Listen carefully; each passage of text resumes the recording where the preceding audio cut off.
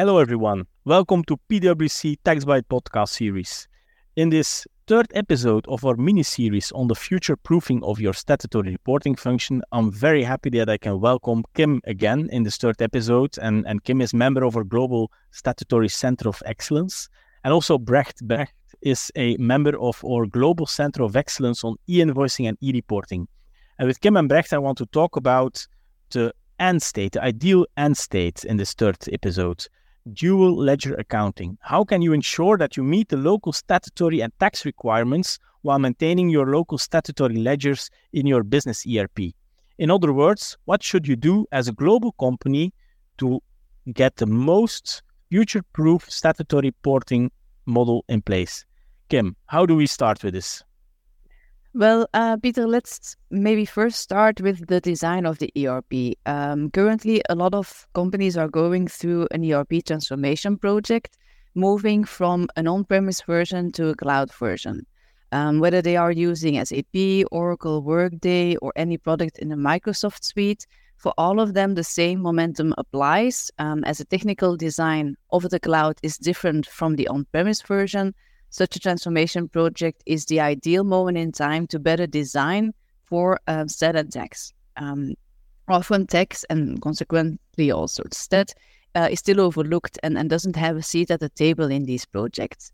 And if they do get a seat at the table, they are mostly not involved as from the start. That's a huge missed opportunity because some of the key building blocks for an optimal stat and tax process lie in the structural core design setup of the ERP, and that's what's being designed in the most early stage of such an ERP transformation project. So a very basic, but at the same time vital message to get to our audience is make sure that you as a stat or tax team are involved from the very start in these ERP transformation discussions. Okay, that's a very clear message. So the stat or tax team should be involved. But once the stat and tax team is involved, what do they need to think about?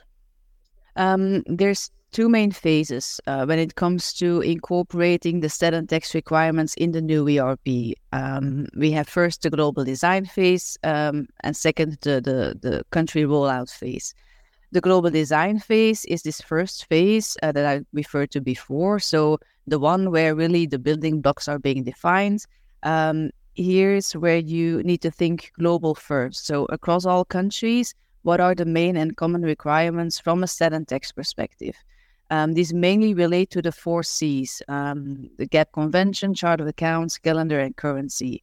GAP convention, which gaps need to be accommodated for. If we take the example again of the US multinational, then US GAP will certainly need to be covered. But in most of the countries, another gap is to be applied locally.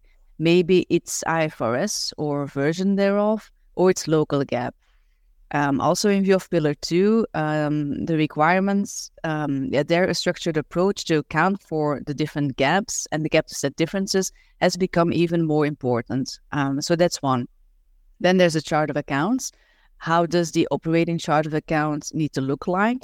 Again, for US multinational, this will be the group chart of accounts. But in some countries, you need a local chart of accounts, or at least a more granular version of the operating chart of accounts to immediately link your stat numbers to the local formats of the statutory financial statements. So that needs to be accounted for as well. Then there's calendar. What is the group calendar setup, and are there deviations or restrictions in place in some countries?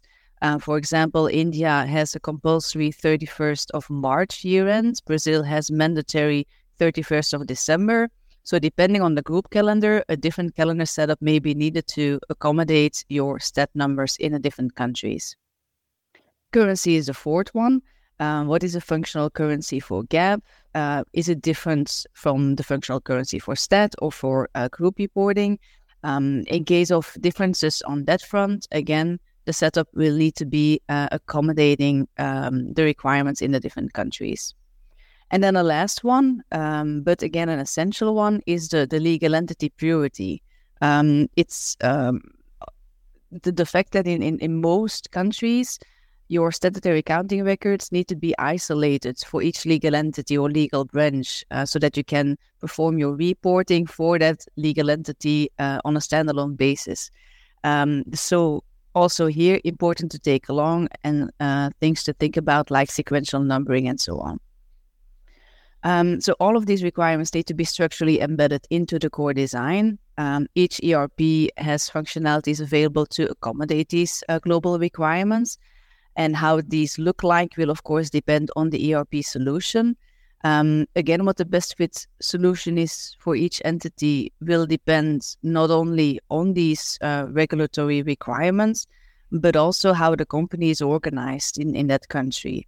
And that actually brings us back to the first session that we had in this mini-series, where we discussed the fact that this ideal operating model may look different from company to company within the group, and therefore may require a different solution, also when organizing the ERP in the best way. But anyway, we suggest to always apply what we call a mini-max approach. So how can you achieve, with a minimum effort, maximum compliance in as many countries as possible? Okay, thanks, Kim. So this is first the global design phase to ensure that all the common requirements across the countries are considered in the core design. But then what about all the very specific local country requirements? I hear a lot about e-invoicing, SAFTI files, country-specific exchanges with tax authorities who may have even platforms to do that. How can companies ensure that all of these requirements are met, actually? Yeah, indeed.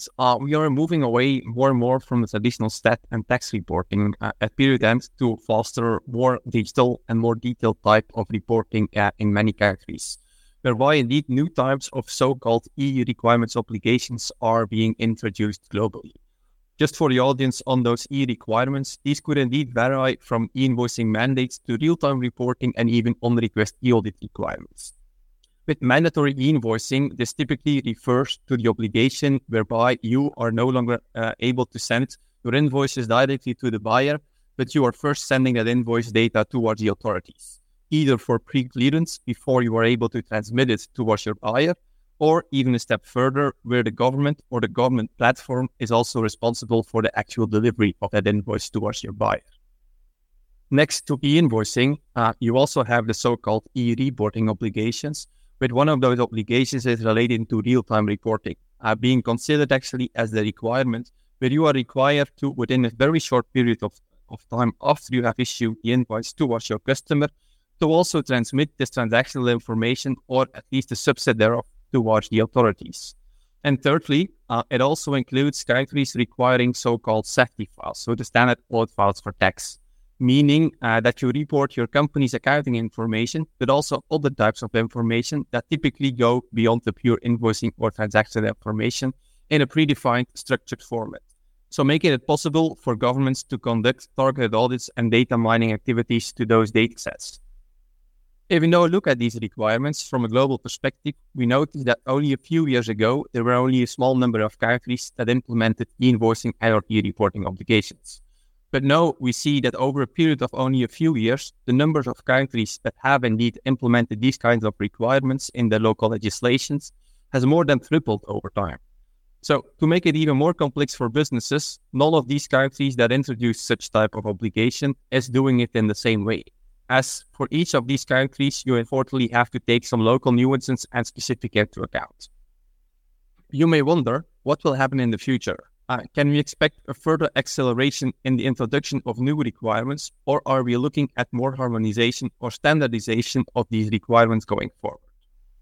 Well, although some policy initiatives in this direction are being taken, to name one, the VAT and Digital Age proposal, it's a proposal that's being considered by the European Commission to modernize the VAT reporting obligations by introducing digital reporting requirements, which will standardize the information that needs to be submitted by taxable person on each transaction to the tax authorities in an electronic format.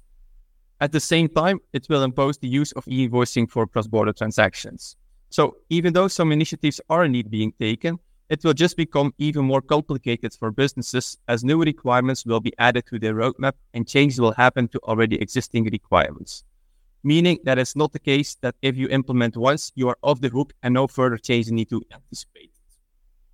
In order to not overlook any of these requirements, it's vital that you have a complete and comprehensive up-to-date list available per country, both in the global design phase to anticipate the overall setup and complexities, as well as during the country rollout phases to correctly implement all of these detailed requirements for each and every country. Okay, thanks, Brecht. And from your experience, what are the top pain points that we see in practice? What should companies absolutely avoid when it comes to integrating the stat and tax requirements into the business ERP? Knowing that, of course, the ultimate goal is to maintain locally compliant stat ledgers and to ensure that the most efficient design of their stat and tax processes is ensured. Yeah, well, happy to share some and to shed some light on those pain points. Let's maybe focus on 3 of them. First of all, consider stat and tax as from the start, because in a world where governments receive your data in real time, data accuracy will be key, as this will, of course, be what governments will focus on when they are gathering your data. A perfect correspondence between your transactions and your accounts is crucial in this respect. Secondly, it's of course very important to monitor the constantly changing e-invoicing and e-reporting landscape, given that new obligations are being introduced. We are living in a rapidly changing tax landscape with countries that have taken the decision to implement new type of e-requirements. A good example of this would be France, for instance, whereby they will shortly introduce the mandatory B2B e-invoicing mandate combined with the reporting requirement for cross-border and B2C transactions. So they will have a full visibility on all transactions happening in their country. So you need to make sure that you are on top of things for those. Unfortunately, on top of the list of new requirements, also taxpayers need to take into account changes to their existing requirements. A good example of this would be the changes to the Italian reporting requirements. Italy, for instance, started with mandatory B2G invoicing, and over time, they extended the scope to also include B2B transactions. So also B2B invoicing mandate was introduced for domestic transactions. And recently, they also added on top of that the cross-border communication for transactions. So they actually have you on all your transactions. And a last element to also monitor is, of course, the technical changes, because sometimes also to the technical formats changes are performed. So, for instance, in Mexico, that was recently the case where they are already on the CFDI 4.0 version. So already a lot of versions have passed in the meantime, but it's quite important to take those technical changes into account. And last but not least, also involve and make sure that you involve your local regional tax and IT teams as from the start. It's fair to say that it will be crucial for companies to properly prepare for what's coming and make sure that they have a future-proof stat and tax ERP system. And that where necessary, they are also able to rely on partners that are considering these various requirements in a technology solution that they are offering on the market. The system integrator helping you with the setup itself doesn't have these capabilities. So it's really important to leverage the knowledge and expertise of a global tax expert. So in summary, to avoid the previously mentioned pain points and to ensure that your business is not at risk and captures all the requirements, there is a clear need for businesses to build a proactive and centralized ERP design fit for the evolving challenges from a stat and tax perspective, including e-invoicing and e-reporting strategy to reduce the risk, decrease cost, and stay ahead of the curve. So formulating such a tailored strategy is essential if you want to ensure lasting success and turn a compliance necessity into a competitive advantage. Thanks, Brecht. And I'm afraid we're already at the end of the podcast for today. So my take from all of this is, today we talked about dual ledger accounting, but also the increasing complexities and local requirements. You need to navigate, I think, as a group, these complexities when you think about a new ERP setup, but I also took some good news. If you do that in the right way, the new ERP is an enabler that can make sure that you get rid of inefficiencies that may be existing already in the past. We first have to think globally. That's what I learned today. Leverage the global knowledge of an expert, and then there's a lot to be gained from doing that. So in this mini-series, we still have 2 episodes to come. And Kim, we're curious here what will be tackled in the next one.